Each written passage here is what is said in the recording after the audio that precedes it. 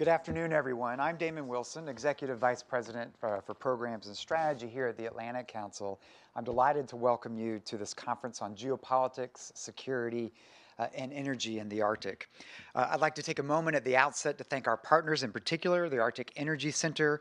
We're so grateful for the partnership that we've had in our programming on the challenges in the high north. So here at the Atlantic Council, our team, our experts recognize that the Arctic is a rapidly changing region and an emerging friction zone, home to a significant portion of the world's oil, natural gas, and mineral resources, the regions of critical importance for both Arctic and non-Arctic states. Melting ice has led to the emergence of new, potentially lucrative shipping routes and opportunities for resource exploration and exploitation. But conflicting claims and territorial disputes have escalated tensions in the region as well. Russia's moved rapidly to defend its strategic interests by significantly expanding its military infrastructure, repositioning troops, and investing in Arctic-optimized technology. China and other nations have begun to increase their presence in the region as well.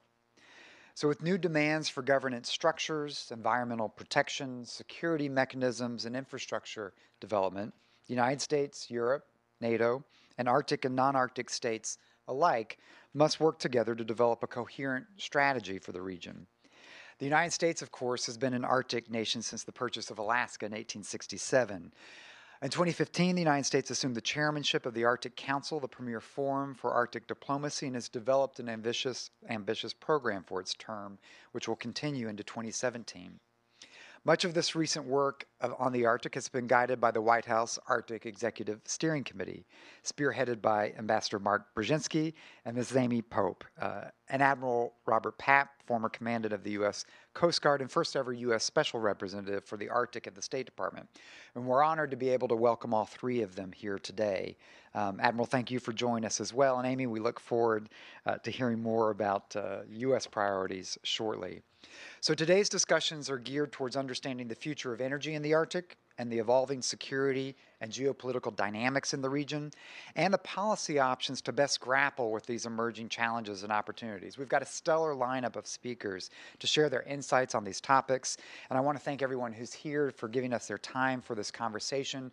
We want to encourage all of you in the room to join in the conversation, but also all of those who are watching online and through the live stream on both the Atlantic Council and the Arctic Energy websites. Please join this conversation using the hashtag #FutureArctic. We consider today the beginning of this conversation and plan to carry forward what we discussed today as the Council leads a fact-finding delegation to the region headed up north this January.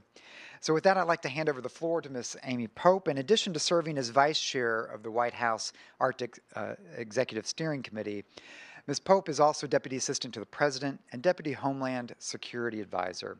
In this capacity, she manages a wide range of issues from countering terrorism and violent extremism to promoting travel and regular migration to combating Zika, Ebola, and other public health threats. Prior to this current position, Ms. Pope led the Trans-Border Security Directorate and worked in several positions at the Department of Justice, on the Senate Judiciary Subcommittee on Terrorism, Technology, and Homeland Security, and as a counsel to the Office of Senate Majority Leader Harry Reid. So thank you very much for joining us today. Without further ado, let me invite you to the stage. We look forward to your comments. Thank you.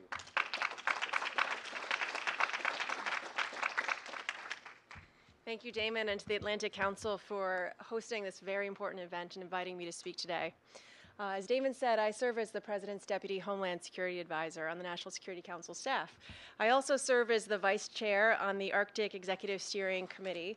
And I can tell you I've really watched the evolution of our Arctic policy during the 4 years that I've been serving on the National Security Council staff.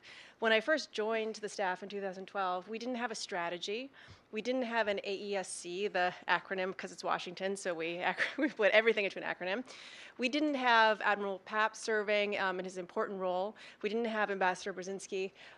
In short, the U.S. position on the Arctic was not as well prepared as it needed to be.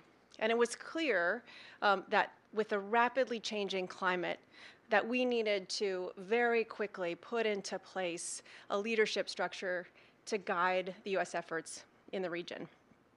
So our national strategy and its supporting plans advance 3 lines of effort to incorporate the broad range of U.S. activities in the region. We are advancing U.S. interests, we're pursuing responsible Arctic region stewardship, and we're strengthening our international cooperation. In my remarks today, I want to focus first on some of our recent accomplishments, what we've really been doing within the past year or so, our priorities for the region as a whole, and some thoughts on transition as we approach November.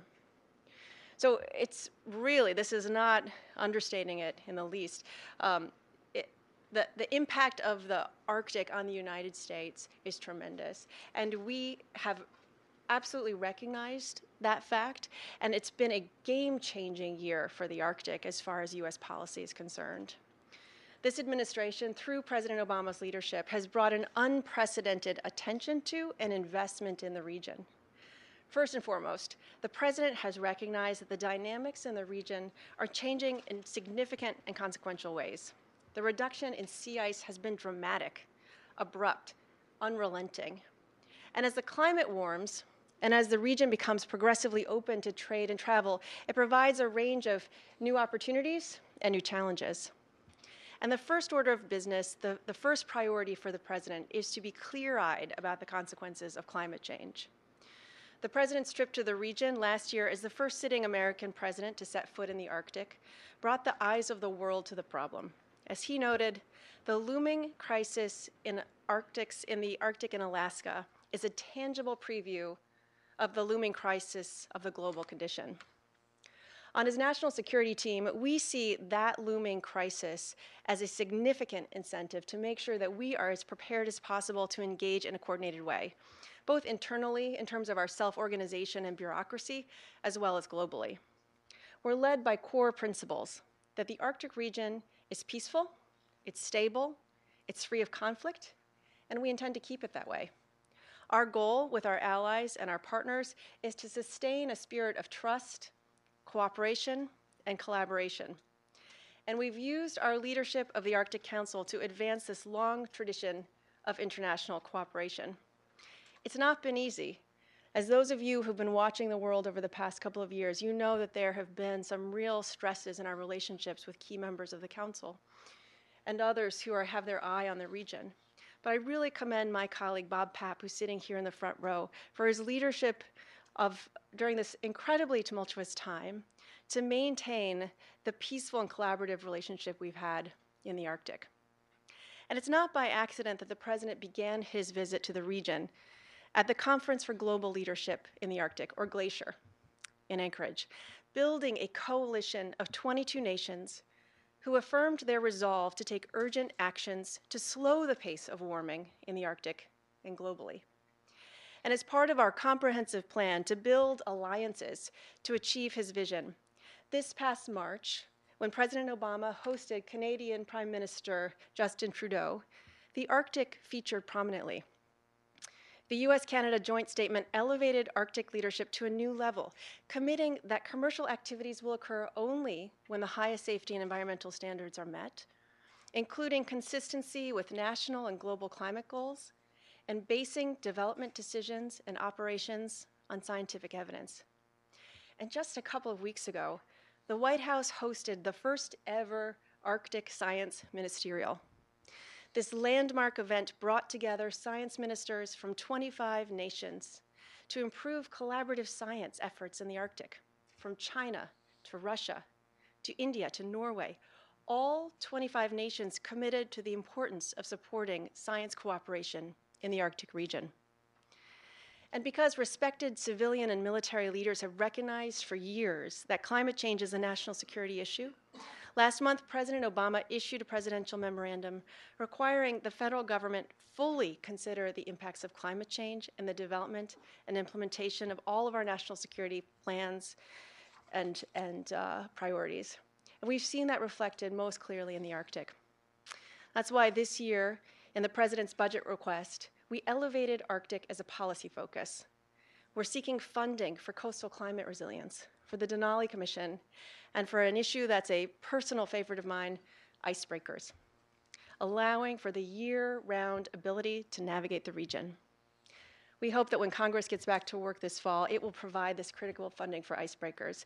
This is the kind of support we need to build out our infrastructure that will enhance both our safety but also our security in the region.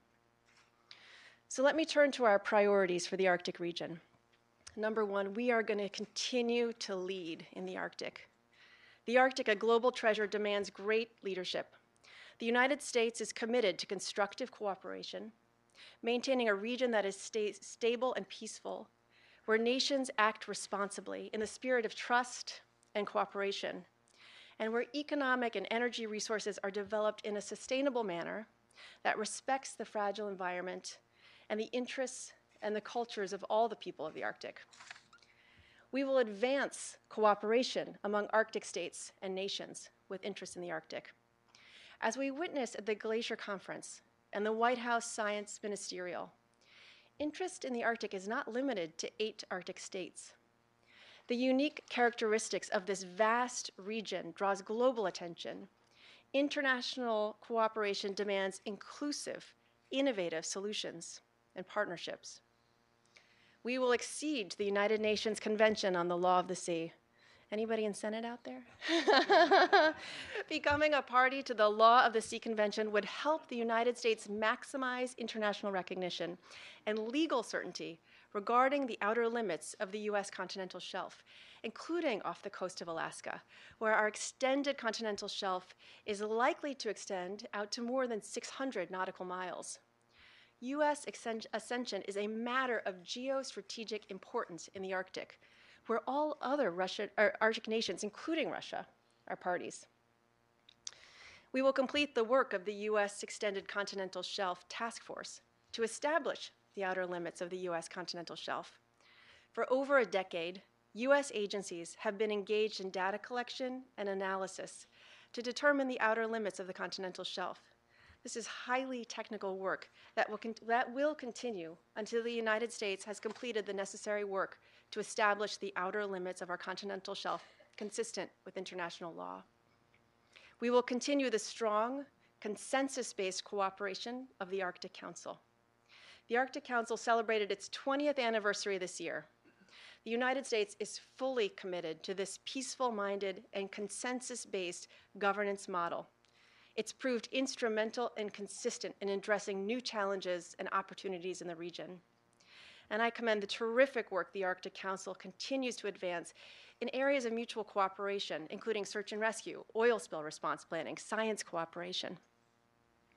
We will develop and maintain year-round access to the polar regions. The growth of human activity in the Arctic region requires stewardship to maintain the open seas necessary for global commerce, scientific research, to allow for search and rescue capabilities, and ultimately to provide for regional peace and stability. National policy requires the United States to assert a more active and effective national presence to protect its Arctic interests and project sea power into the region. We must be prepared to operate independently in the region to provide for maritime security, maritime domain awareness, and freedom of the seas. That's why the President has proposed to accelerate the acquisition of a replacement heavy icebreaker from 2020 to 2022 and has called for planning for additional icebreakers. We will maintain the Arctic Executive Steering Committee as the primary body for coordination of our federal efforts in the region. In the federal government, we do a lot of work by committees, and sometimes it's not that effective. But having served with the AESC since its creation, I can tell you this committee really does work, both in function and in productivity. It's grown into a nationally recognized and highly regarded forum for coordination of federal efforts in the Arctic. And it works because of the commitment and the cooperation of the federal agencies and departments who have Arctic mandates, missions, and responsibilities. It also works because we're committed to and responsive to the needs of its constituents. And I would be remiss if I didn't add the committee has benefited tremendously from the optimism and the leadership of Ambassador Mark Brzezinski, who's serving as its executive director. I am counting on this committee to carry us through the upcoming transition as the keeper of federal Arctic priorities and momentum. I'm looking at you, Mark. And we will continue consultation with Alaska Natives and Indigenous communities. This is a core principle of our national strategy for the Arctic region. The Arctic Executive Steering Committee is charged to maximize transparency and promote collaboration with the state of Alaska, Alaska Native tribal governments, Alaska Native governments, and Indigenous communities. This consultation is absolutely paramount to a successful approach in the region. I commend Dr.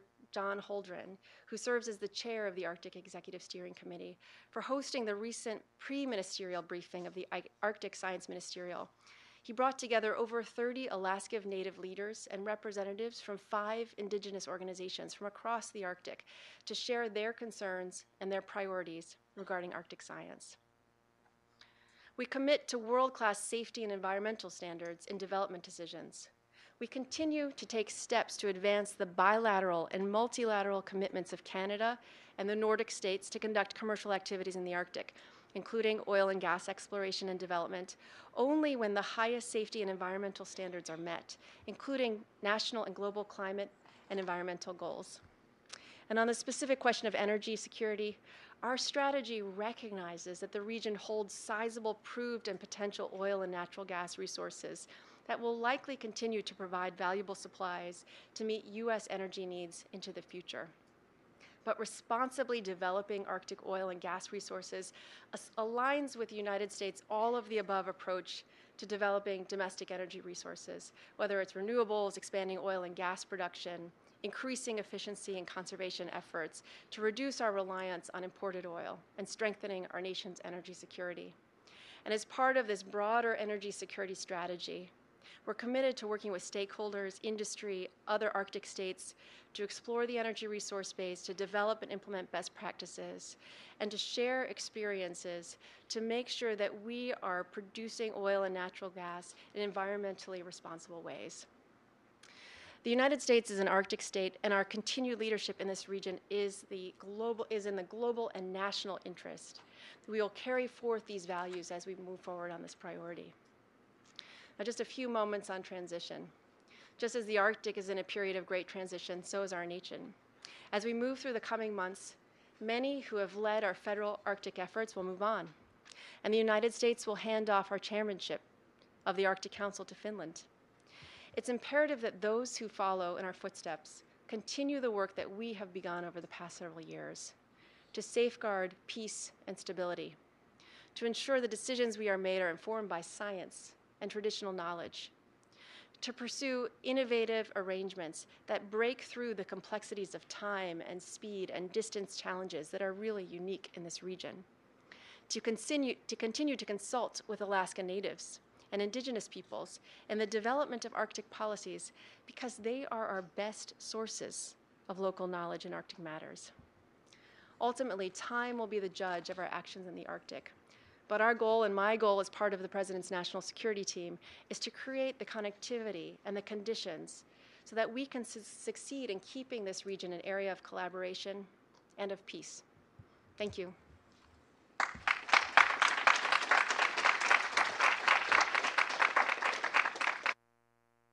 All right. If I could ask my panel to come on up, and we're going to go straight into the first panel.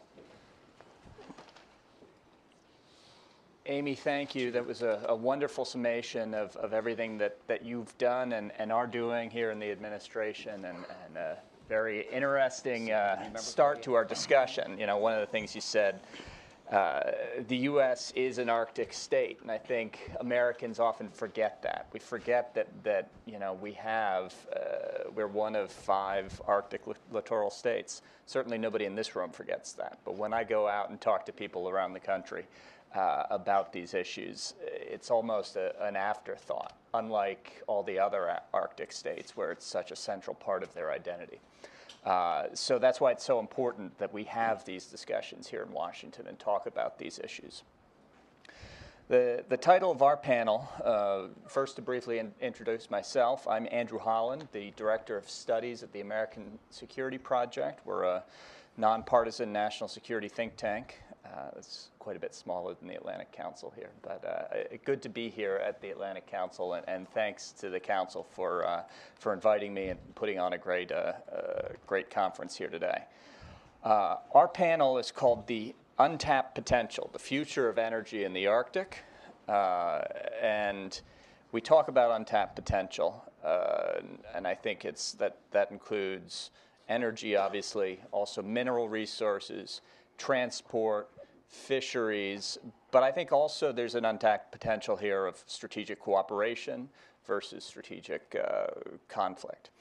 And these opportunities and challenges are kind of all presented frankly, by climate change, by the melting of the ice happening much faster than everybody predicted. Only 10 years ago, we were still expecting the Arctic to be quite closed for human use and habitation for many decades more. But now we're presented with this challenge and opportunity, how to tap that untapped potential while also maintaining environmental protection, while also maintaining peace, leadership, and security, while building prosperity for America as a whole, Alaskans, and Arctic Native peoples. And this balance isn't easy, but we do have to ensure that this opening, this unpredicted opening of the Arctic brings it to an area of peace and prosperity. And with that, that's enough talking from me. I'm going to introduce our esteemed panelists who have together a wealth of experience both in the Arctic and knowledge of issues around the Arctic. The order I've got here, I'll go first, Admiral Titley. Rear Admiral David Titley is currently the Director for Center for Solutions to Weather and Climate Risk at Pennsylvania State University. I think he may be the only professor you'll find in the country who's both a professor in meteorology and a professor in international affairs. Quite a mix. He served as a naval officer for 32 years and rose to the rank of Rear Admiral. I first met him when he became the leader of U.S. Navy's Task Force Climate Change about 7 years ago. Second, Admiral Barrett. Admiral Tom Barrett became the president of Alaska Pipeline Services Company on January 1st, 2011. Prior to that, he served 35 years in the U.S. Coast Guard, rising to the position of Vice Commandant, the number 2 position in the Coast Guard. Third, Rear Admiral Donald Loren is currently the president and CEO of Old Dominion Strategies. Prior to that, he was Deputy Assistant Secretary of Defense for Homeland Security Integration, where he was responsible for strategic planning, policy development, defense support for civil authority integration, and capacity building. He retired from the U.S. Navy as a Rear Admiral with a 31-year naval career. And then finally, next to me is Meade Treadwell. He's the president of PT Capital, an Alaska-based investment bank and private equity fund. He's also the chair of the Arctic Circle Task Force on Shipping and Ports. He served as Lieutenant Governor of Alaska from 2010 to 2014, chaired the U.S. Arctic Research Commission from 2006 to 2010 under Presidents George W. Bush and Barack Obama. It's wonderful to have all of you here, I think we'll go in that order of introduction. That's the way I have it on my panel. So, Admiral Titley, over to you. I'll keep it. We have about an hour here of discussion. The idea is a brief introduction, then I'll ask some questions, and then I'll open it out to the audience for questions. Great. So we have, what, about 5 minutes? Yeah, what did you want? Yeah, about 5. Say 5 to 10. 5? Oh, so I hear 10. So, okay, that's good. Oh, well, good. But I'll cut you off at 10. Okay, all right.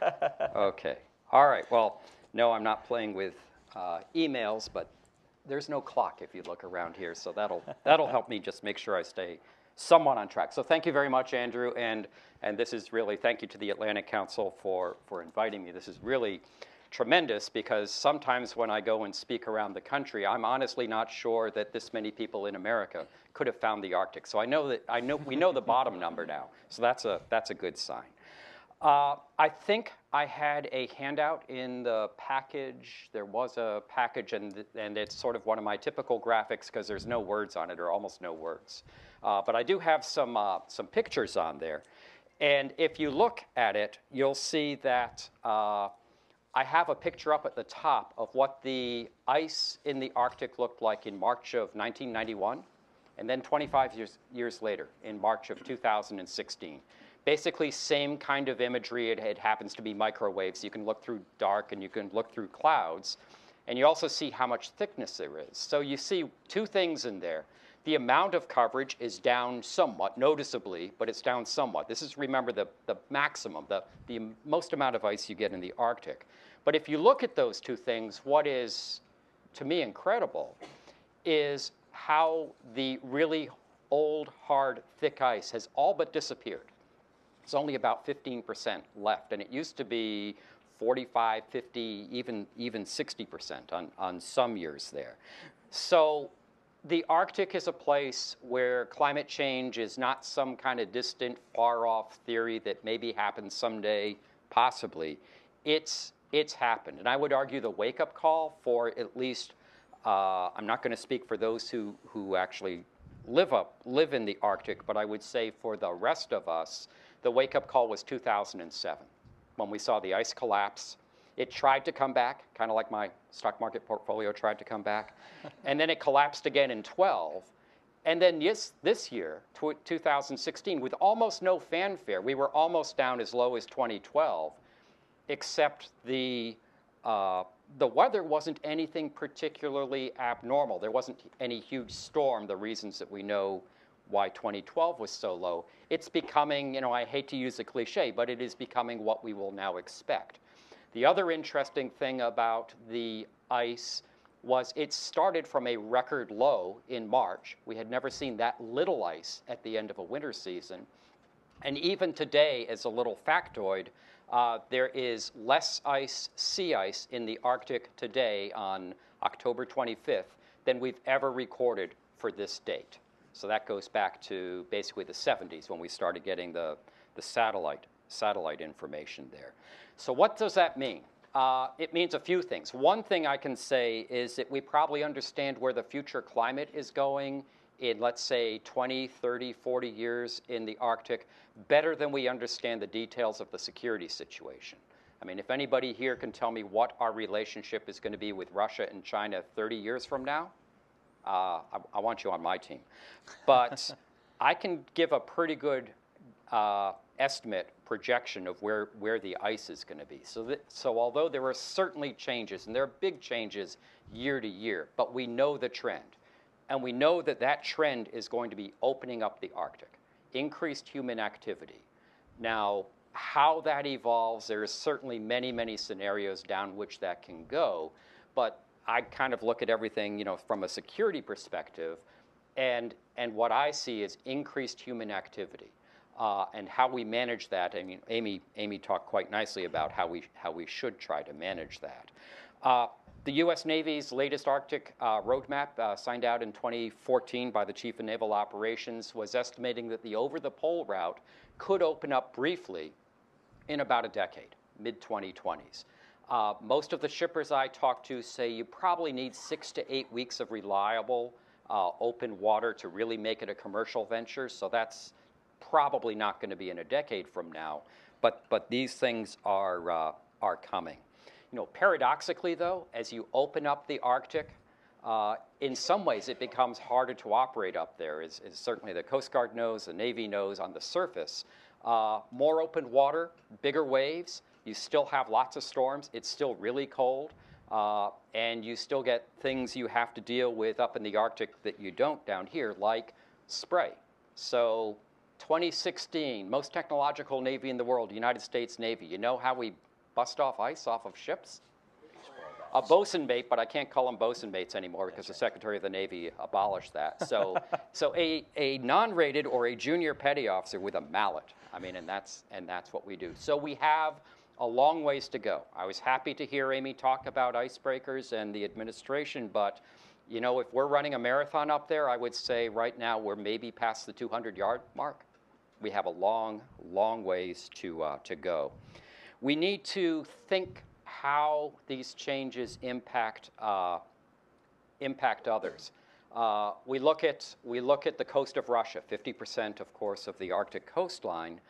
And as a friend and colleague of mine, Dr. Katarzyna Zisk says, when you open up the fifth ocean at Europe's northern frontier, that natural impenetrable barrier of ice along all of Russia's northern coast is basically gone.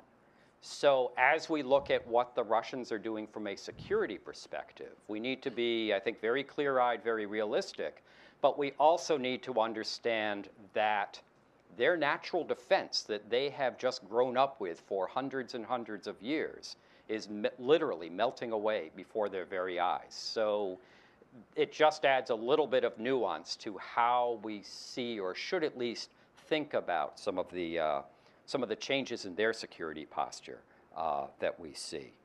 So I'll just wrap up here, but I'll give you one thing, because this might sound a little too happy, and I used to work for a gentleman named Andy Marshall in the Office of Net Assessment, and he would be disappointed if I ended on a happy note. If anybody who's worked with him, you would understand that. Oh, he's still very much alive.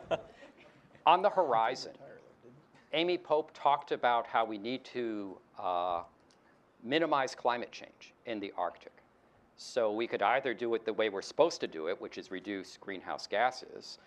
There are certainly some tactical things we can do, such as black carbon and stuff like that, and we should do those. But those kinds of talks bring on more and more people are going to start talking about climate intervention. You may know it as geoengineering. And that, to me, is pretty scary. It's a wild card.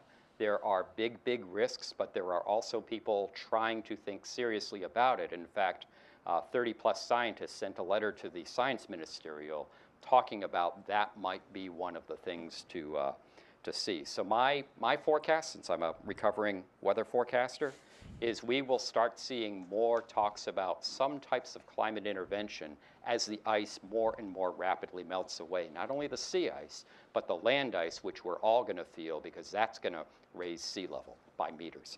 Okay, I'll stop there. Thank you very much. Admiral Titley, thank you. Admiral Barrett, over to you. Thank you.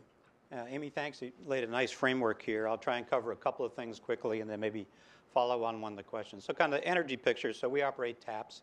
It's an 800-mile, 48-inch pipeline across the Arctic. It's been in business for 40 years. We've moved over 17 billion barrels of oil successfully and reliably. It's been transformative for Alaska's economy and instrumental to U.S. national energy security. So 1/3 of all Alaska jobs are tied to oil. Alaska Native corporations coming out of the Settlement Act, which was mentioned, are major players in the state economically. There's fundamentally, it's good, sound infrastructure. There's no easy replacement for it. We're challenged because we have less oil in it. I know that's counterintuitive. We used to move as much as 2.1 million barrels a day. We're now moving 500,000 barrels. It's kind of like the red light on your car. Add oil to your engine is on. That's where we are. It's water and wax.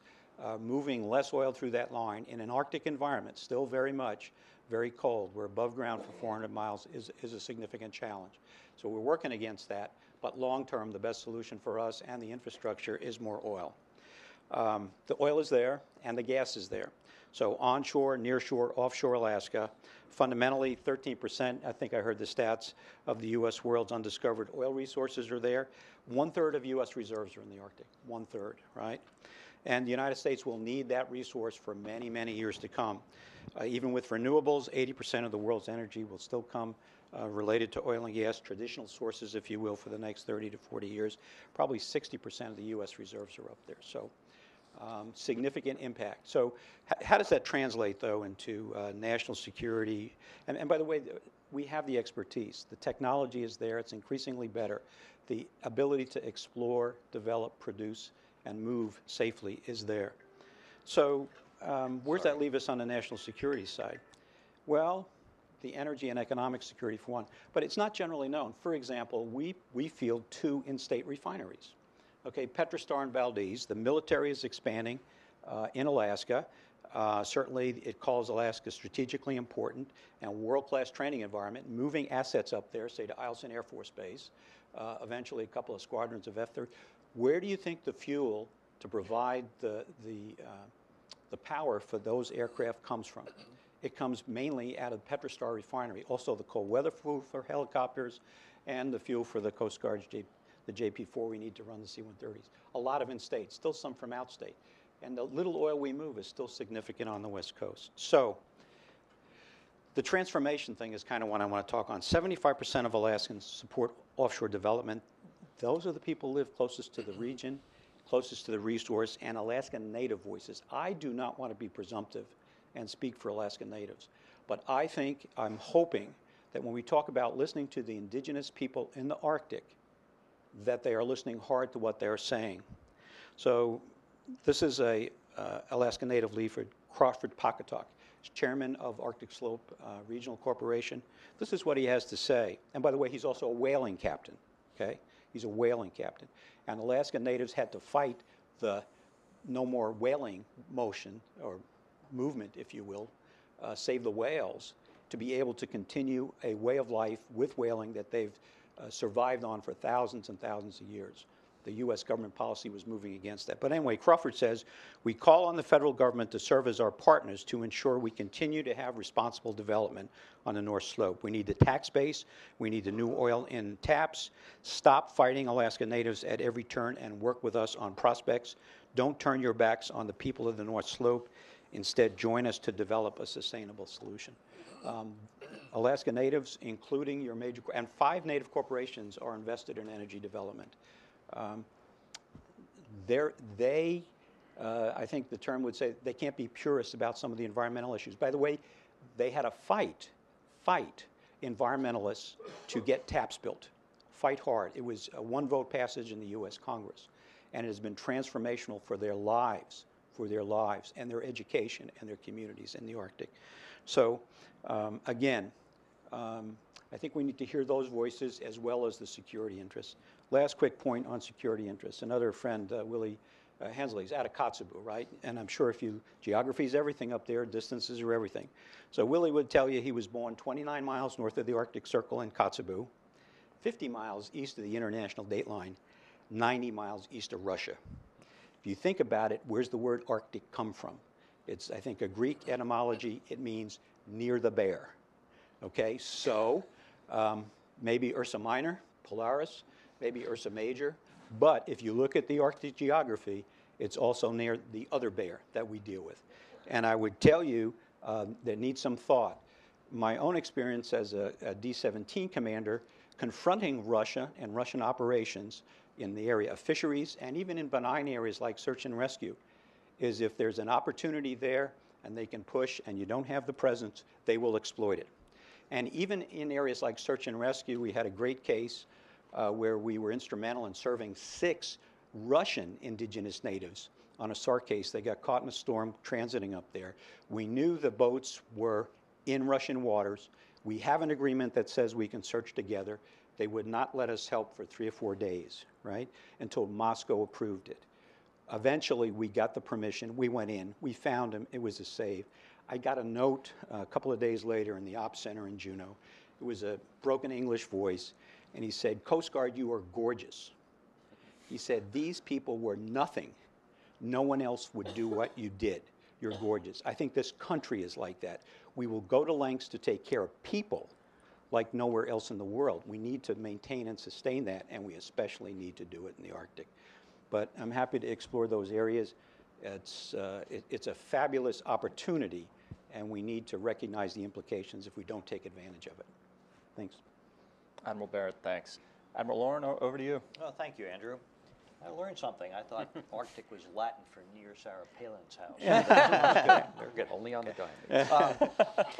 Thank you to the Atlantic Council for inviting me here today and for being with such a distinguished group of people to talk to you a little bit about a very important subject. I'm a little nervous, not because I don't enjoy speaking in front of crowds, but I'm looking at the front row. Ian Brzezinski just went in the back there, but I had recognized that between Ian and Admiral Loy, General Ralston, I have been yelled at by everybody in the front row here at some point in my career. So it's a tad intimidating, so please forgive me.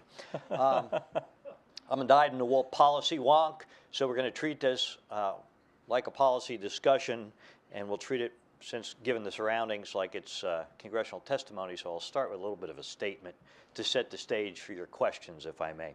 So the United States has an unprecedented opportunity as an Arctic nation, as global economic and energy superpower, as chair, as we heard earlier, of the Arctic Council, and as the world's leading producer of oil and natural gas, to make strategic decisions that will set the course for the future security of our nation. So my fellow panelists here and I, and the next panel for sure, have dedicated their lives to the national security of our nation. We all understand the importance of making national level policy decisions from the perspective of strategic imperatives. Each of us believes in the process that produces a national security strategy. There's a lot to learn. Each of us understands that national security strategy is not merely a military strategy. It is a military, economic, diplomatic, development, industrial, cyber, and energy strategy, and more. Military leaders and diplomats and national security experts recognize the geostrategic importance of the Arctic and our Arctic energy resources to our national security strategy as a whole. They understand that we possess vast untapped stores of oil and natural gas in the area, and that the investments made in developing these resources could extend to investments in ports, personnel, and infrastructure necessary to maintain a strong presence in the Arctic region.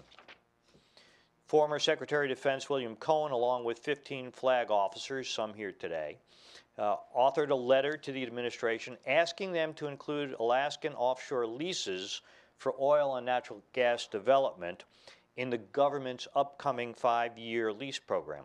Quoting from that letter, they said Arctic offshore energy development will occur whether or not the U.S. participates.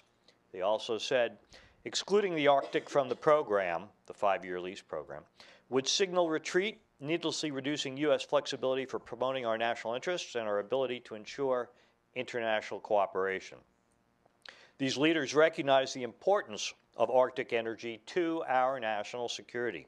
They recognize that we must send a signal to the other Arctic nations and the world that we want to maintain our position as a global energy leader, as a nation that must protect our interests in an increasingly strategic region of our world.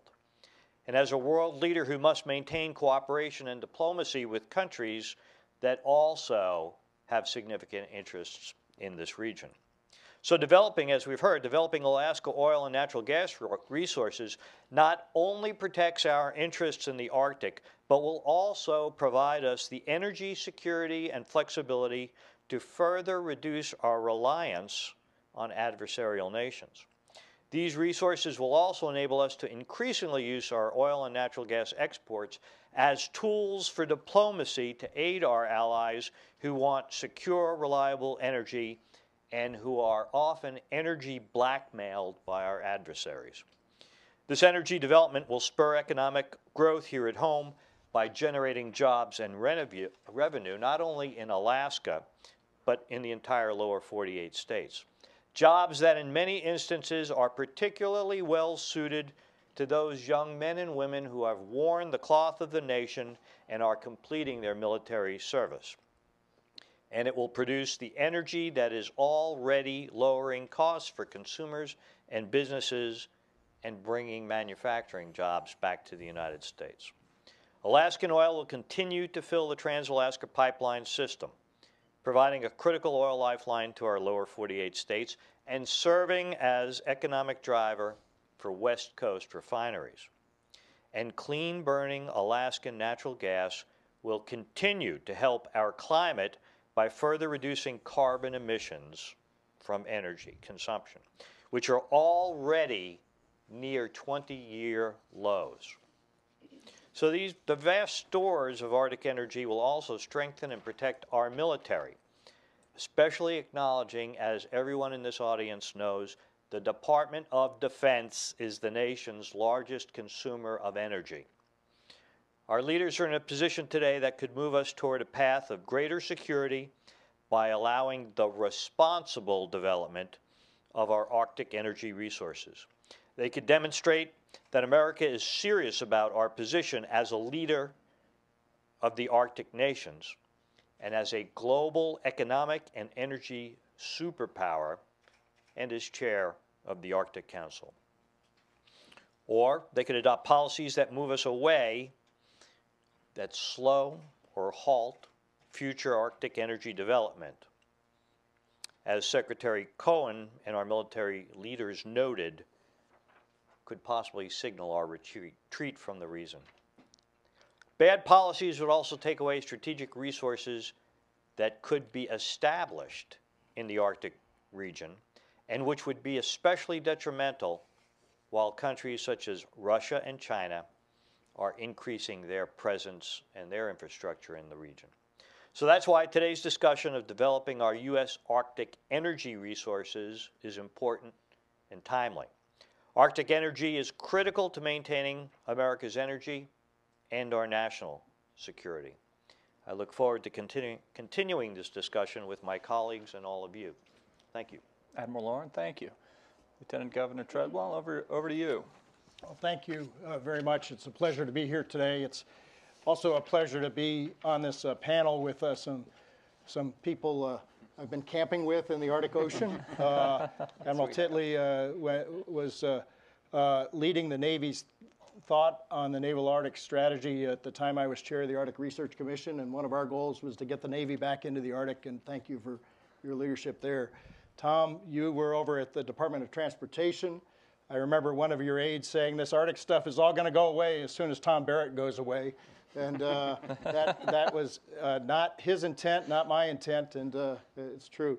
Don, Admiral, it's the first time I've had a chance to meet you, but I've seen your work and want to totally associate myself with your remarks. And I'm looking at two senior military statesmen, Joe Ralston and Admiral Papp, who have done remarkable things for our country, and I've had the pleasure of working with them also in my career several different times, several different ways. What I wanted to say here is that it was two Navy ships 149 years ago last week that sailed into Sitka Harbor. One was the sloop of war Ossipee, and the other was the third-class screw steamer Resaca. And they were there to participate in the formal transfer of what became known as Alaska from Russia to the United States. And next year we'll celebrate that 150th anniversary of the transfer of Alaska. And as you all know at the time, the question was, is this a sucked orange? Is this Seward's Folly? Is this Wall Russia? It was the New York Sun who, referring to the furs, said it's a sucked orange because the Russians had taken most of the fur. Our whalers had already been up there. Actually, they pushed open the Arctic frontier because we'd taken so many whales other places in the world that we were moving north. But what America bought with that frontier is we actually bought 6 frontiers that we're still pursuing and we're still crossing today. And let me take a minute with about each of them because they all relate very closely to the question before us and the specific policy questions, some issues pending right here in this town right now as to where we go with Arctic energy. I'd say the first frontier that we got that we handled quite badly is the indigenous frontier of working with indigenous Americans to empower them because as we go into this 150th celebration, I've heard some Native leaders say, why do we need to celebrate a European power selling a piece of land they didn't own to a North American power? We owned it. And a large part of the time that I've spent in Alaska in the last 40 years has been working to empower Alaska Natives, beginning with the Alaska Native Land Claim Settlement Act in 1971. And unlike any other resolution of land claims around the United States, and frankly around the world, what we created is now an economic powerhouse which has dramatically raised the welfare and, most importantly, the participation in their future by Alaska Natives. And this is not a group to be manipulated. It's not a group to be ignored. It is a powerhouse in our country that has $12 billion in turnover among the Native corporations. That's a very active investor, as Tom said, in energy development, natural resources. Is a very active participant in science and technology. And when you hear Alaska Natives say, we'd like to move forward with the progress we've made on outer continental shelf development, for example, consider that to be sincere and real. And I can introduce you to many people who wear a whaling captain hat on the one hand, and somebody who's interested in seeing sustainable Arctic oil development go forward on the other. We have lots to do in that frontier yet, and we can talk about some of that. We also gained a transport and kind of a connections frontier. Most people don't realize this, but one of the things that really put Alaska on William Henry Seward's desk was we had invented the telegraph, or Samuel Morse had, among others, and we were waiting to see if the transatlantic cable would be laid. And the Western Union Telegraph Project was being surveyed across Alaska and across Russia to go to Paris and to join the continents. And we sent up some of the great scientists of the day, a great biologist named William Henry Dahl, whose name is on several pieces of wildlife there. We sent Kennecott, also whose name was later on a mine next to a glacier that was found, the Guggenheims developed. George Kennan the first was in Siberia, wrote a Mark Twain type book called Tent Life in Siberia. But I guess my point is this, is that what they saw then in terms of the connection across the Arctic has become a major connection today. 13,000 people today will cross the Arctic, whether they're flying from Seattle to Dubai or Detroit to Shanghai. And I've done both flights in the last year. And I will tell you that the Arctic is very much an open aviation province, and it is soon to be an open shipping province. 18,000 ships a year use the Suez Canal. 200 or 300 ships crossing the Arctic would probably pay for the icebreaker escort services that we need to keep that Arctic Ocean safe. As chair of the Arctic Circle's task force on shipping and ports, we're working on that business plan now. One other thing that's happening in Arctic transport that I think we should pay very close attention to in the United States is what will be the biggest source of new cash flow for Vladimir Putin, which is the new Total project in the Yamal region that will begin shipping 16.5 million tons of LNG, most of the time through the Bering Strait, to markets in East Asia on ships that are being constructed in Korea now, that will be owned by Japanese shipping interests, Greek shipping interests, Russian shipping interests. But the point of it is there will be normal and regular use of the Arctic Ocean in the tonnage. And there have been people who have studied the Northern Sea Route. It was an old MI5 project that started at Cambridge University. There have been people who've studying stats on the Northern Sea Route for years, and the tonnage in the Arctic Ocean will go up by leaps and bounds, 40 or 50 times as this project comes online. It's incredibly significant to the future of global shipping, and we need to be very much aware of it. There was the exploration science technology frontier that I had the chance to help nurture as chair of the Arctic Research Commission. The United States spends about $400 million a year in Arctic research. I remember pairing our Arctic climate change program and the global climate change program, and they really hadn't done much talking to each other before, and that is working together now. There is a tremendous amount of technological advancement that has been made because of the work we're doing in the Arctic. There's a tremendous amount of scientific advancement that has been made because of the work we're doing in the Arctic. And if we retreat from the Arctic in terms of oil and gas development, all that money that BOEM has been spending to make sure we've got good ecosystem baselines, a large part of the money that the National Science Foundation spends to make sure we've got the geophysical baselines may well disappear. And that would be a bloody shame. We have been working very, very hard to advance that frontier in science and technology, and the President's announcement that we're going to go forward with heavy icebreakers renewing that fleet, building the Sikuliak, a University of Alaska UNOL ship, all have been significant commitments to the Arctic. But frankly, it has been oil and gas development has been one of the major reasons to pay for that science as we've gone along. We have the conservation frontier, and I will tell you, I got out of college. Jimmy Carter was president. We got into one of the biggest battles Alaskans had ever had in Washington. Tom Barrett mentioned passing the pipeline by 1 vote. We had a long and protracted battle on which areas of Alaska should we set aside from development and which ones should we open up to sustainable development. And ladies and gentlemen, that train left the station in 1980. We have a series of national parks, wildlife refuges, places where we've said we're not going to drill, we're not going to mine, and we've said there are places we will. And yet today, when we get into land use decisions, people like to forget that argument and forget those compromises that were made.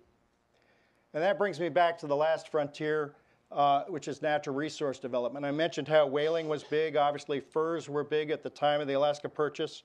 There was a little mine called the Treadwell Mine. It was a cousin of mine. Too distant, frankly, to have got that. But no royalties anymore. It was the largest gold mine in the world in 1900 in Juneau. We have the largest lead zinc mine in the world, owned by Alaska Natives, north of Kotzebue. We have tremendous rare earth potential. But the thing about oil and gas that I just want to say is this. My mentor, one of my mentors, was a fellow named Wally Hickel, who was governor of Alaska, Secretary of the Interior. And 6 times they had drilled at Prudhoe Bay to see if they could find oil, and nobody had found any economic oil. And he got a group of geologists from Atlantic Richfield Company on an airplane and came up and said, drill here. And they said, Governor, what makes you think there's oil here? And he said, if it's not there, I'll will it there. Now drill. And the point of it is they found in a place where they had drilled a bunch of dry holes, they found the largest oil field in North America. And the complex that Tom Barrett helps run now is the largest single private investment in the United States. And it would be a bloody shame and a stupid decision by the United States not to keep that pipeline full and not to use the existing resources that we spend hundreds of millions of dollars a year to maintain and update to produce energy for our nation. And so the opportunities in front of us right now, we have oil and gas offshore and a decision to be made by this administration before it leaves office on what will be the long-term leasing plans. We have a number of exciting discoveries that have been announced onshore where there will be significant discussions about where to put the roads and the pipelines and how to do it right. And we have a treasure trove of natural gas, which a ConocoPhillips economist told us wouldn't happen until 2033 or something like that last week at an Alaska Chamber meeting. I will tell you, I've been working on natural gas since 1978, and they keep moving the finish line. I feel like it's Lucy in the football. But the point is that we've got to work on that as well.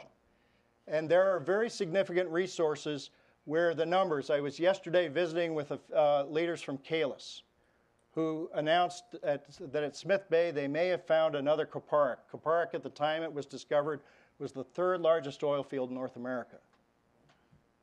And they're in for an $8 to $10 billion investment hunt tied to this. That would be a very significant thing, could bring, the discoveries recently announced, Tom, could bring production through your pipeline up to 1.2 million barrels a day. It's very exciting. Offshore, I will say that in the last 12 years, last 16 years, we've made some very difficult decisions as a nation, but we have progressed as a nation.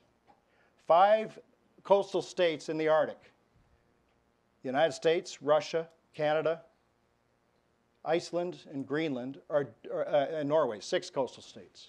We often leave Iceland out of the coastal states, Admiral. I'm trying to fix that. But the 6 coastal states in the Arctic are all doing some form of offshore exploration and development. And the United States should lead there. And the decisions we made in the Chukchi, I mean, we're talking about extending our continental shelf past 200 miles. This is very shallow water going out quite some distance. This is a place where the technology that is needed in the Arctic, America has been leading with. And to leave the Chukchi Sea off the list, to minimize what's in the Beaufort Sea on the list for other reasons, in my mind, is not the right thing to do. Other nations will go ahead. Russia clearly will.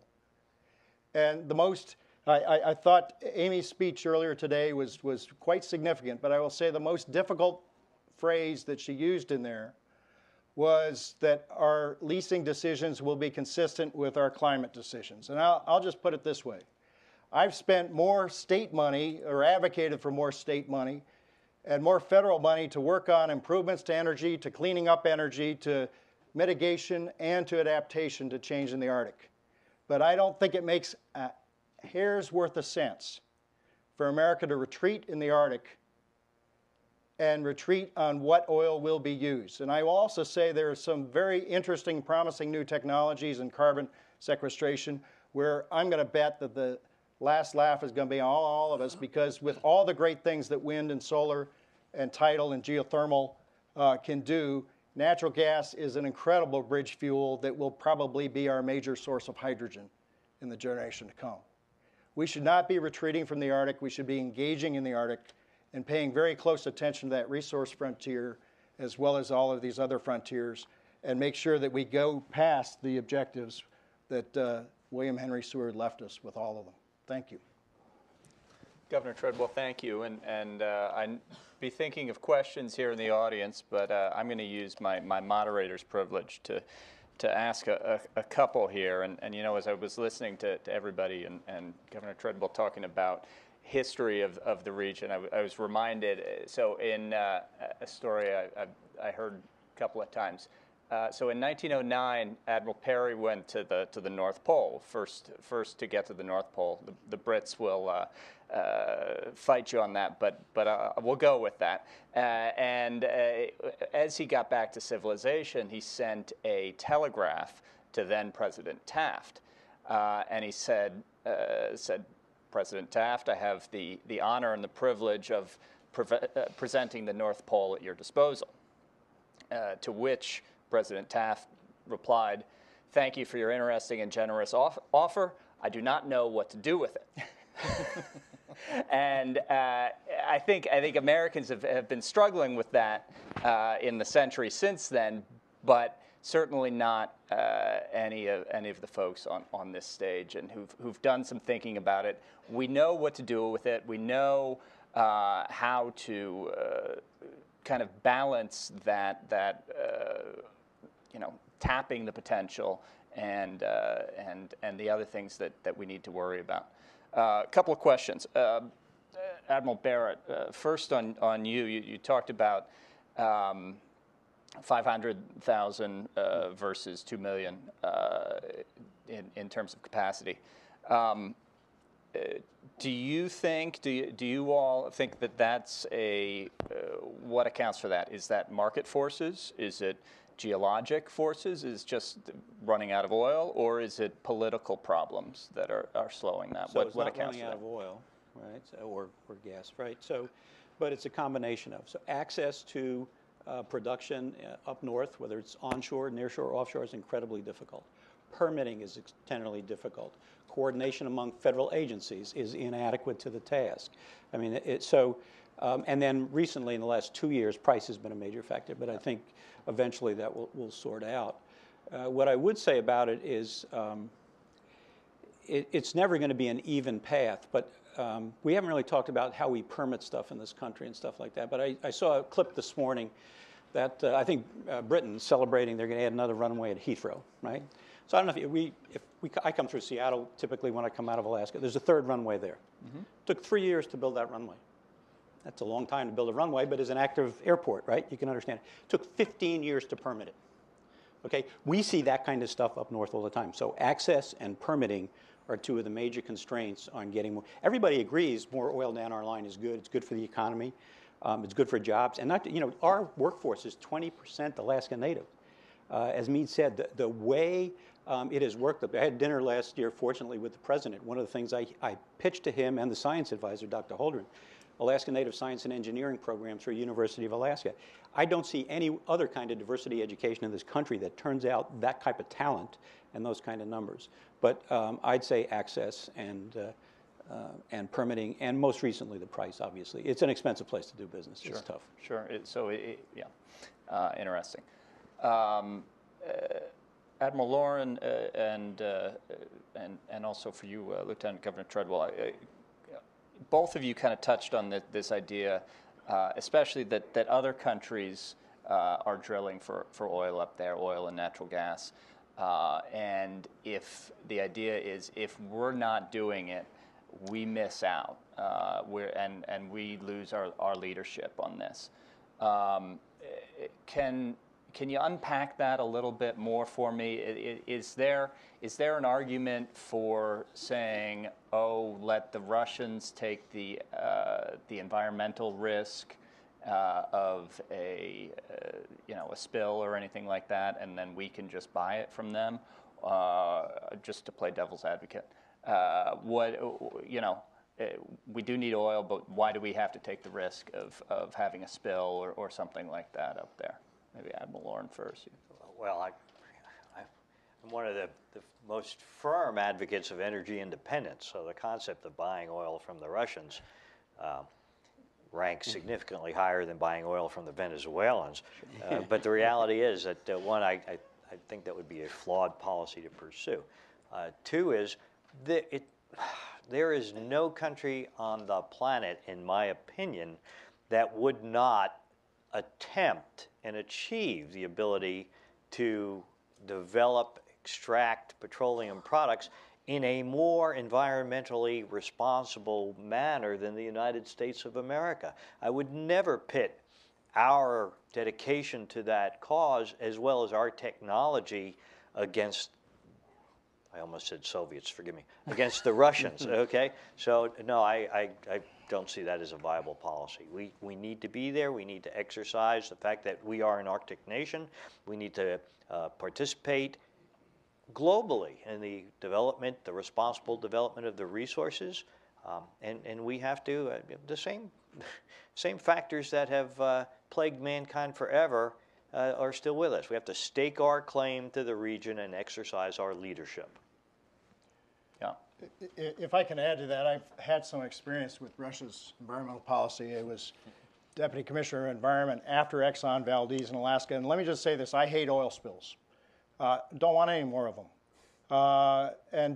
We passed an act, Oil Pollution Act of 1990. I've spent a lot of time since then making sure that we lived up to that. Tom, that's something that you spend at least $100 million a year on, give or take a few cents. It's a low estimate. It's a low estimate. On preventing oil spills in Prince William Sound. We have public oversight. We have technology programs. And I think, frankly, we lead the world. The only place where somebody's a little bit ahead of us is Norway actually allows oil spill testing on water and ice, and we end up sending U.S. money over there to help that happen. And it's something where we hold ourselves back. Interesting. I remember the Comey oil spill in 1994. I was dispatched by our governor to go join the Deputy Secretary of Energy in Moscow to negotiate with the Russians to get them to clean up their spill, simply to give the Arctic a good name. And it was an amazing piece of diplomacy. I got there and I was told that because we had told the truth about things, the whole thing was off. And I said, well, he said, well, actually, it's the only thing we have now to shake things off dead center, and we got a spill cleanup going on there. The point that the Admiral made, I think, is very clear. And let me add one other. The United States is a big country, and we tend to think we can say, oh, we can afford to put this off limits and that off limits and this off limits. Ladies and gentlemen, we've got a $20 trillion debt. We have a nation that needs to grow. We have stagnant economic growth. The Arctic is actually leading the United States in economic growth. We've had close to a 7% economic growth through thick and thin of oil prices in the Arctic region over the last 15 years. And the fact is that growth has come from investment. And we need to encourage $1 trillion worth of investment in the next 20 years in the Arctic. That's not a small number. That's going to be for shipping. It's going to be for natural resources. It's going to be for the development. It's going to be, as Senator Sullivan said, and I congratulated him the other day, because I had worked with Senator Stevens and Governor Hickel to try to get the sanitation issues dealt with in the Alaska bush, where at the time in the early 90s, only 37% of people had flush toilets and plumbing in their homes. Yeah. And now we're over 70%. And you know, as we're dealing with old infrastructure in places like Flint, Michigan, Senator Sullivan reminded his colleagues that in Alaska, we've got lots of places with no infrastructure. And the fact is that it's very, very important to the economics, to sustainability, to health in this region, that we continue to invest, attract investment, and build jobs. And I believe that's important for us to lead in the Arctic in doing so. Well, with that, I'm going to open it up to questions. I'll make a reminder here to please no comments in the form of questions. Instead, let's do it as a question. And please identify yourself and your affiliation, and wait for the mic when it comes over. So I think I see one right here first. Thank you very much. This question is directed for Dr. Titley, but this is, of course, open for the panel if they wish Please to. identify yourself. Sorry. My name is Paul Doman. I'm a member of Empower Strategies, a consulting firm in D.C. Dr. Titley, you have mentioned, I wanted to ask you about geoengineering. And it's something that seems like I think you said that it was a scary concept to you. But knowing that the United States is part of the U.S., is part of the Paris Agreement, where we're trying to get carbon emissions below, to the point where we don't go above 2 degrees Celsius, I'm curious as to what other strategies you might suggest in achieving that goal, while we also continue to develop in the Arctic, as the other panelists have suggested. Okay, so yeah, the geoengineering, we can talk about that, but for those of you who don't know, geoengineering is the intentional large-scale modification of the climate by man to undo the unintentional large-scale modification of the climate by man, to which I usually say, what could possibly go wrong with that? So that's kind of, and if you want to know more, go to the National Academy of Science website. I was a member of a committee. We put out a 2-volume report, and you can read that until you fall asleep. But I am happy to talk about that in detail, but it's probably not really the subject of today. It still, frankly, remains to be seen. I mean, everybody signed the agreements in Paris. There was lots of happy faces and high fives. But I'm not aware that there is a funded strategy to actually get us there. In fact, when you count up what the nations say they're going to do, they're called INDCs, you get to about 3 to 3.2 degrees Celsius over pre-industrial levels. You're not even at 2, let alone this 1.5 that was talked about. So it really remains to be seen. It really remains to be seen, are we going to, at what rate, are we going to decarbonize our energy source? And, and then how do we do that? How do we do that both in the US? How do we do it globally? Some things that make my environmental friends very uncomfortable, as I say, so tell me what the role of nuclear power is in that. If you want gigawatt scale, carbon-free, basically carbon-free energy, wind dies and sun sets. So you either have really, really, really big batteries, or you start looking at some other major non-carbon parts. To the part which my fellow panelists have been talking about, I mean, I would say that singling out the Arctic or any other one place by any group to say, well, we shouldn't drill there, really brings up the question. It's like, well, would you prefer to drill in West Africa where there's almost no environmental protections? Do we care about those people less? Is that why you want to bring oil from there? So I think if drilling is done responsibly, we all know there are significant risks in the Arctic, but I don't think the Arctic should be singled out, nor should it get a free pass, honestly. There's got to be a national strategy, which we do not have, to decarbonize. But until then, we're just picking and choosing, and honestly, it's like watching little kids play soccer. I think I saw a question in the back here. Yeah, sir. Thanks. Spencer Walrath with FTI Consulting. The panel has spoken a bit about the significance of the 5-year offshore leasing program. I was hoping that they could also speak to, given the current commodity price and the current lack of activity in the Arctic, why is it important that we include the Arctic in the plan now as opposed to in 5 years? Yeah, why not wait while prices are low? I'll take a No, stab at please. that. Again, I fall back on my tendency to be strategic in thought, and if we could rent a ship, go out and drill a hole in the ocean, and just have a very long hose right to your gas tank, sign me up, all right? But the bottom line is the seismic testing, the exploration, the development, the infrastructure probably takes between 5 and 15 years before you actually produce a product. So I don't see any benefit strategically to delaying at least knowing what we have in the form of resources and reserves for 5 more years. Yeah, sure. If I can say that, I think we've got to keep it on the plan for a couple of reasons. One is, if you take a look at what we did and the decisions we got to in the Chukchi, including a remarkable press conference by the President of the United States at Camp David when the drilling decision was finally allowed for Shell, is that we've gone through getting the baseline science. We need to maintain the baseline science program. We've gone through working on technologies that work, and believe me, the Beaufort and the Chukchi are very different in terms of the kinds of technologies that you need to bring to the table in drilling. We've gone through the discussions of minimizing any impact from waste disposal, from energy on the rigs.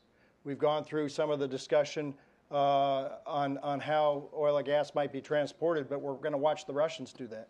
And frankly, that's what I should say is a permanent discussion the United States needs to be having, is how to improve and how to push back each of these frontiers as we go along. And the craziness of you get once every 5 years to put something on a list or off a list and so forth, is a start-stop thing that I can tell you as somebody whose job is to try to bring investment into the Arctic sustainably, and I can talk a lot about the sustainability. One of the first things with sustainability is you need continuity in a government program. So that's why I would put this on the list. I mean, there was, I don't know, when Shell pulled out, for some people it was a big sigh of relief. For me, it was a disaster. And I say it was a disaster because we had allowed one decision to stick a couple of months before that said you can only drill one hole, not 2. Well, that took away 50% of the odds of finding that, and we actually wanted to drill more holes than that.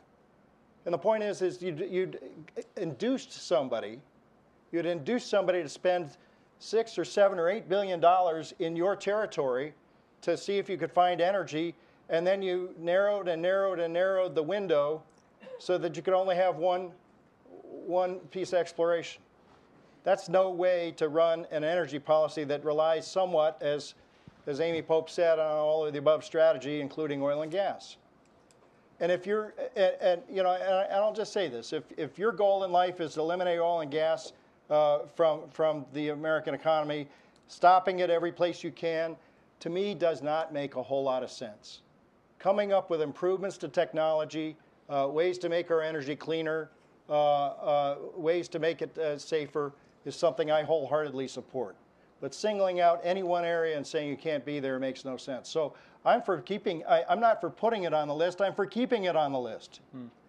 That's when the governor of Alaska just recently sent a letter nominating it, that was his intent, is that we've gone through the decisions, we can work through this process, we can come up with changes to permits to make sure that certain issues are covered, and to go back and have to have this whole discussion de novo makes no sense whatsoever.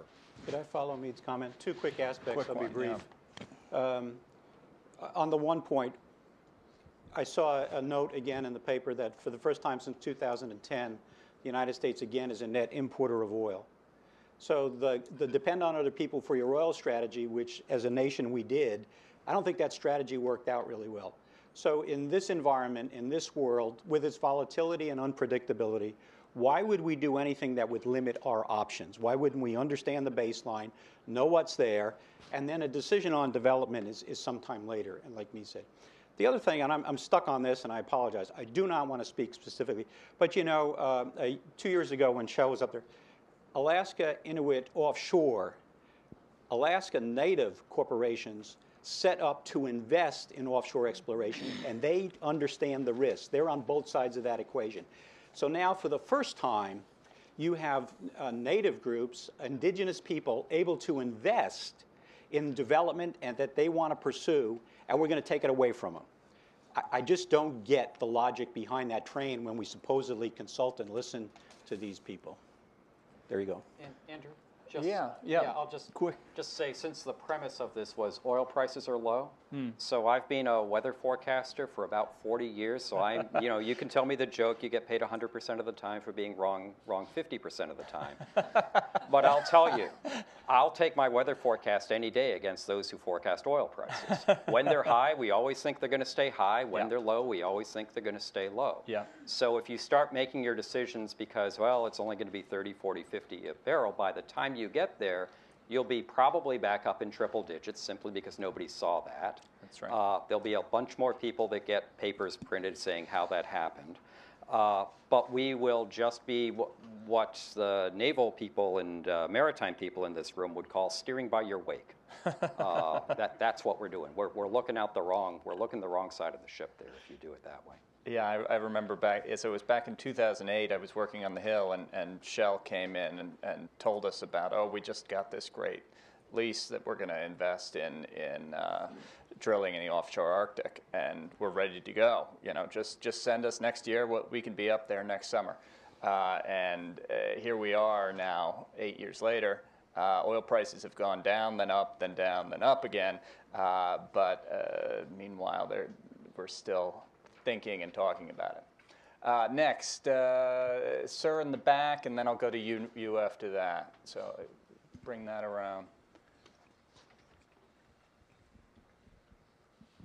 Thank you. Li Bo Liu, Voice of America. Since there are three admirals sitting there, perhaps I can ask a security questions. I know the next panel probably going to address that as well.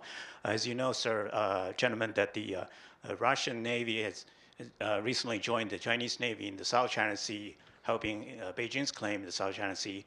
So what if Beijing returns the favor and helping the Russian, and by holding some kind of joint military naval exercise in the South in the Arctic Circle, and how would that complicate the U.S. security situation? Thanks. Didn't the Chinese PLA Navy show up off Alaska when the president was up there? Yes. Yeah, they did. They did.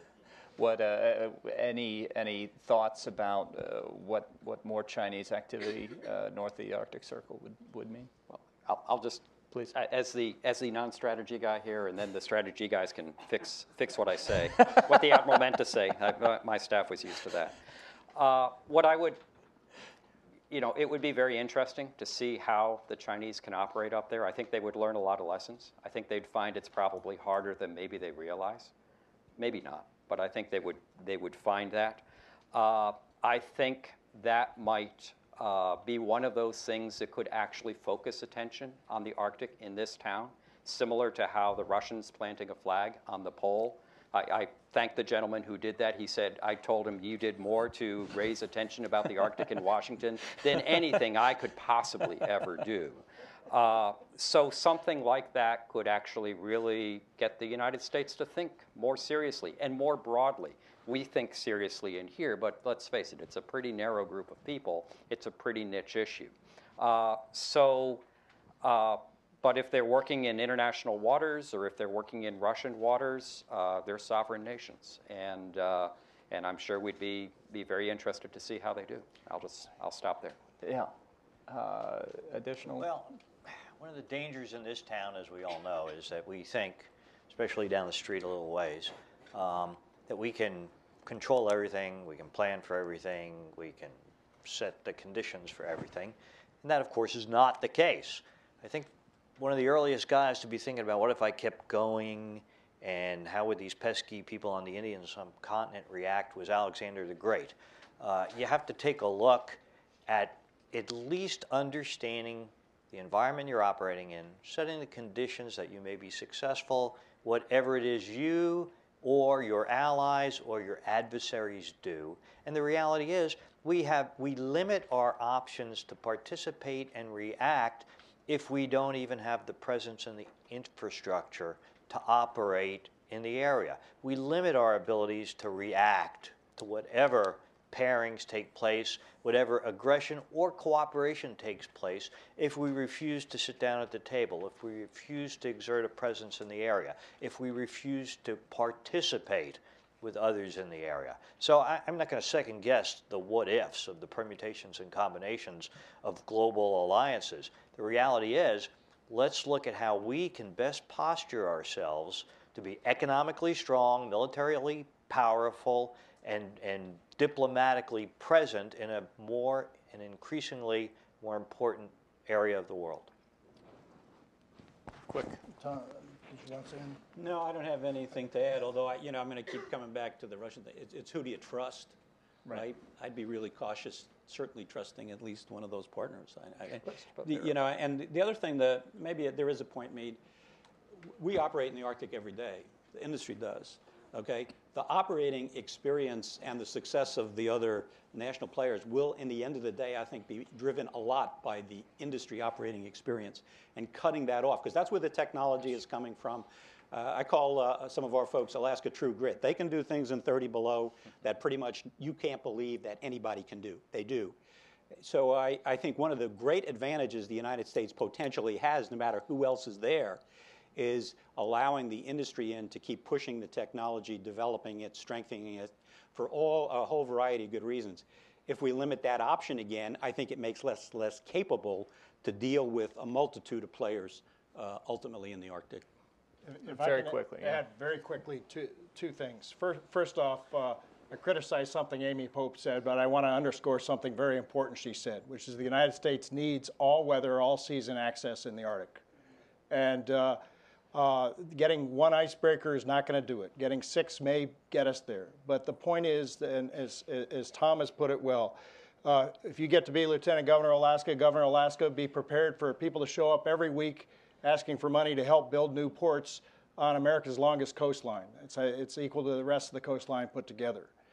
We were seriously looking at Shell as being the driver to give us the ports to compete in the Arctic with a Russian system, which today is the monopoly for crossing the Arctic with shipping. So there's actually a tie between developing transportation and offshore oil and gas development there that was very, very important to us that we were looking at. As we go through the debate in Congress on getting the icebreaker the President asked for and the other icebreakers we need, I think we need to give the Coast Guard the capability to levy some tariffs. Frankly, American taxpayers don't need to be helping China sell goods to France, but we do need to be in the transportation business and not letting Russia be the only monopoly there. And that's where we could actually cooperate with China. That's where we could get to, Admiral Papp, I hope you talk about your vision of the Starship Enterprise a little bit in this crowd. But the point is that there is really a good way for nations to work together in the Arctic for a peaceful, safe ocean that's going to require ice-breaking assets and cooperation of every nation up there. Thank you. Oh, thank you. And I think we've got 2 minutes left, so I can take 2 very quick questions. I have 10 minutes left. I'm saying, even more. So we can take more. And I want to encourage, actually, since we're an all-male panel, and I've taken all men questions so far, I'd like to encourage questions from women. I'm a big proponent of this in think tanks around town that we need to do more on that front, too. But it's not seeing anybody, I'm going to go to this gentleman here and then keep my eyes open for a woman. Noon. My name is Richard Ranger. I'm with the American Petroleum Institute, and I want to key on something, comments both by Admiral Barrett and Mr. Treadwell, and that is, we hear often we don't know enough about the Arctic to be able to assure sustainable and safe development there. And setting aside that that's a debatable premise, I'd like your comments on the idea that you really learn about the environment, about science, about oceanography when you allow human enterprise. Science doesn't precede development. It often follows it, that you learn things as you go because people are working up there. Is that something you would agree with or disagree with, and why? I'm going to give a very quick answer, Richard. Nice to see you, by the way. We had a conference recently where barrow whalers or North Slope-based whalers joined up with their ancestral Yankee whalers in Nantucket. And the discussion among scientists and among people with local knowledge was that the federal government science had believed that there was a certain number of whales in the Arctic Ocean. And it was local and traditional knowledge that said no, those bowhead can actually punch a hole through the ice and you're missing 16,000 of them.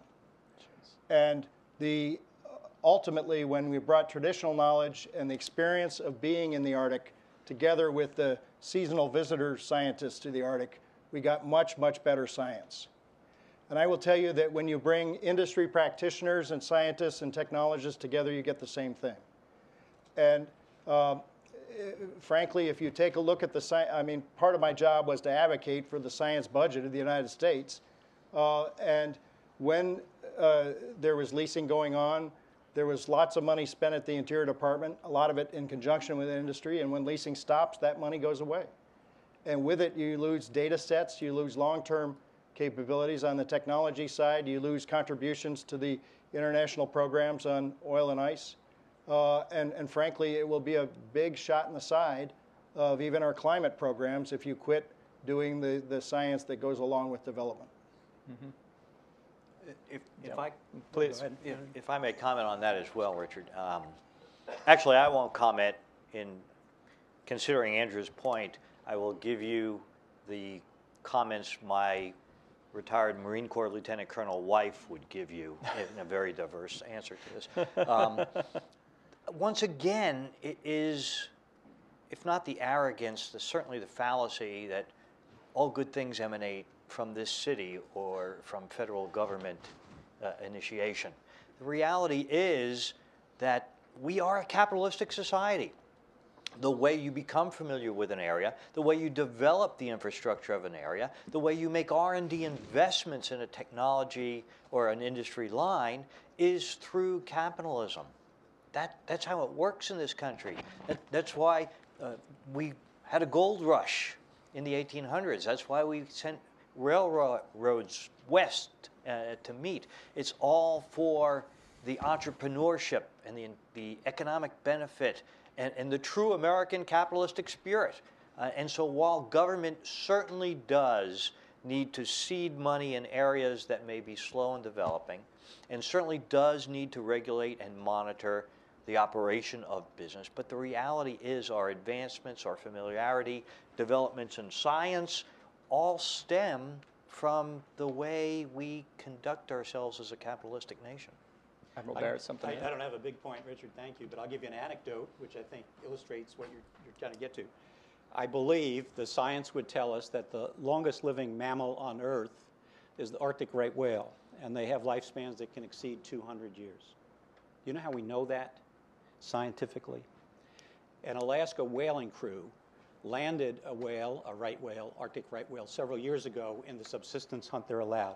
And they found in that whale the remains of a harpoon, an explosive harpoon that was in the back of the whale's head that had been manufactured in New England back in the 1870-ish or so as part of the whaling efforts up there.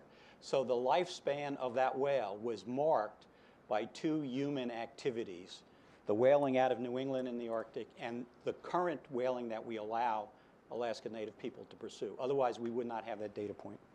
So, About 5 minutes left. yeah, I just got one thing. First, I'm glad we don't date humans that way.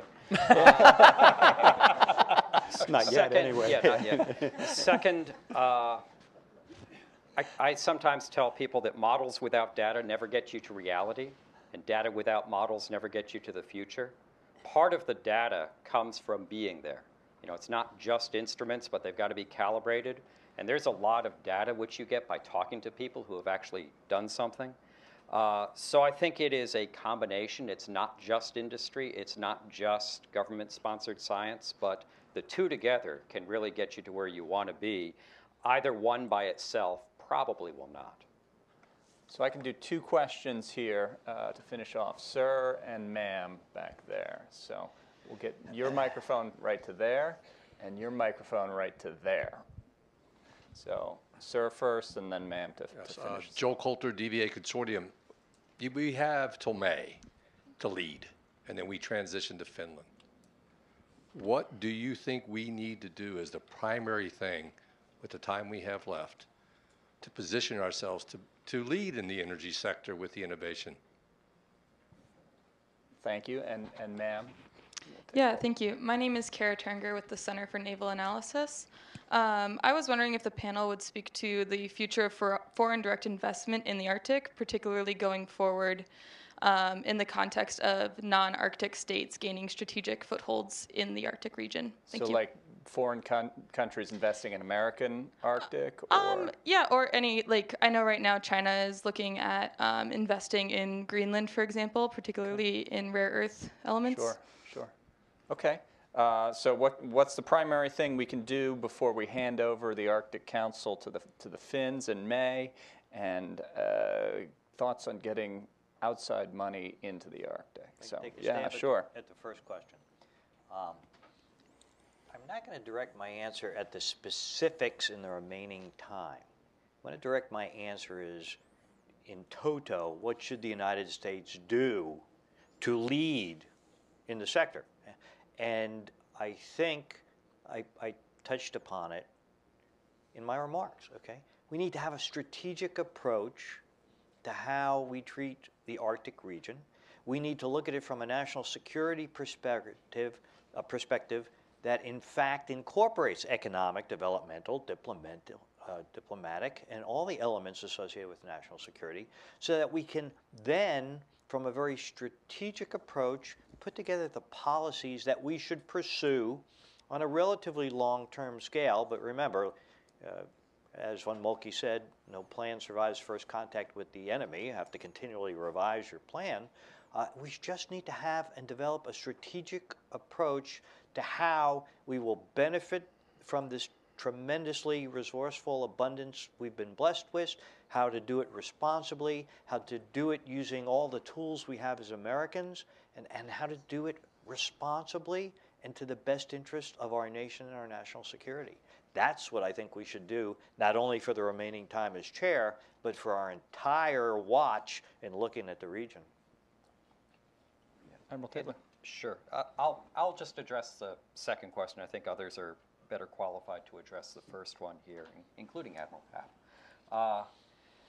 The way I sometimes talk about the Arctic, I've done so for quite a few years, is it's changing faster than any place else on Earth. It's a maritime environment. And then it's not a vacuum. And you've probably heard the it's not a vacuum, and then usually somebody says, it's not like Vegas. What happens in the Arctic doesn't stay in the Arctic. But what you bring up, foreign direct investment, is a really good example of it not being a vacuum, and how actions taken by countries sort of where we all live in the Northern Hemisphere can reflect and then further impact how changes are going on in the Arctic, and vice versa, how changes in the Arctic, whether it's economic or security or transportation system, will be reflected back down down in the lower latitudes.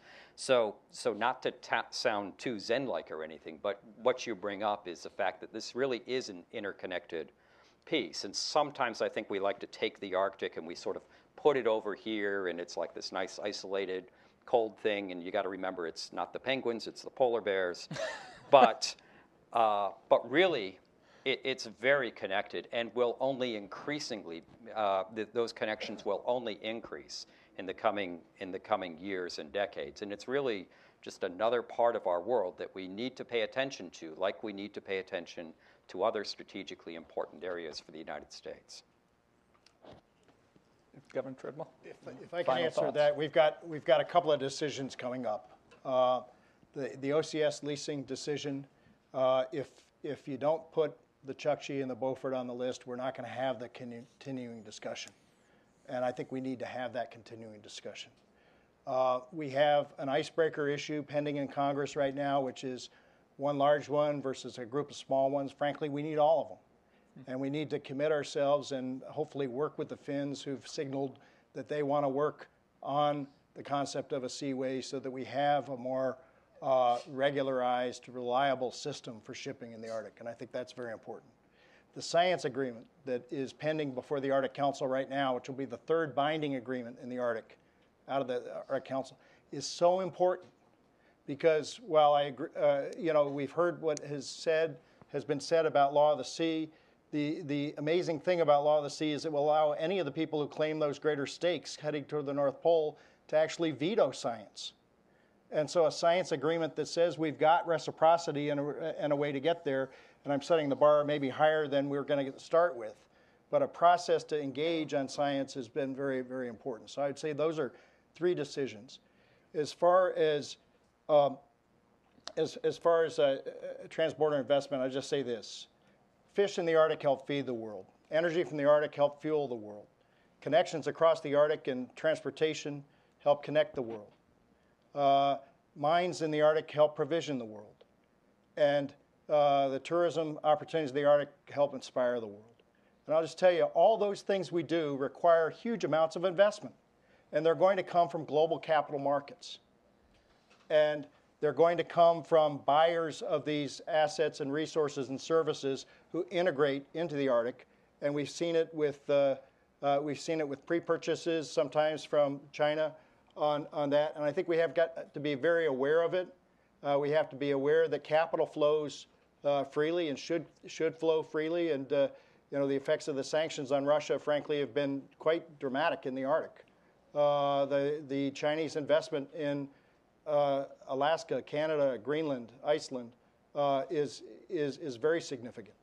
And I think it's very important that we know them, understand how they can not affect our interests, but also understand, I just read the life insurance company I've been sending premiums to for years was just bought by the Chinese yesterday. So, the point of it is that we have to be aware that global capital markets are looking at the North as an emerging market. And we need to encourage free trade and investment because that's what puts us to work. Admiral Barrett, any final thoughts? No, thank you. Well, with that, join me in thanking our panel and thanks to all of you.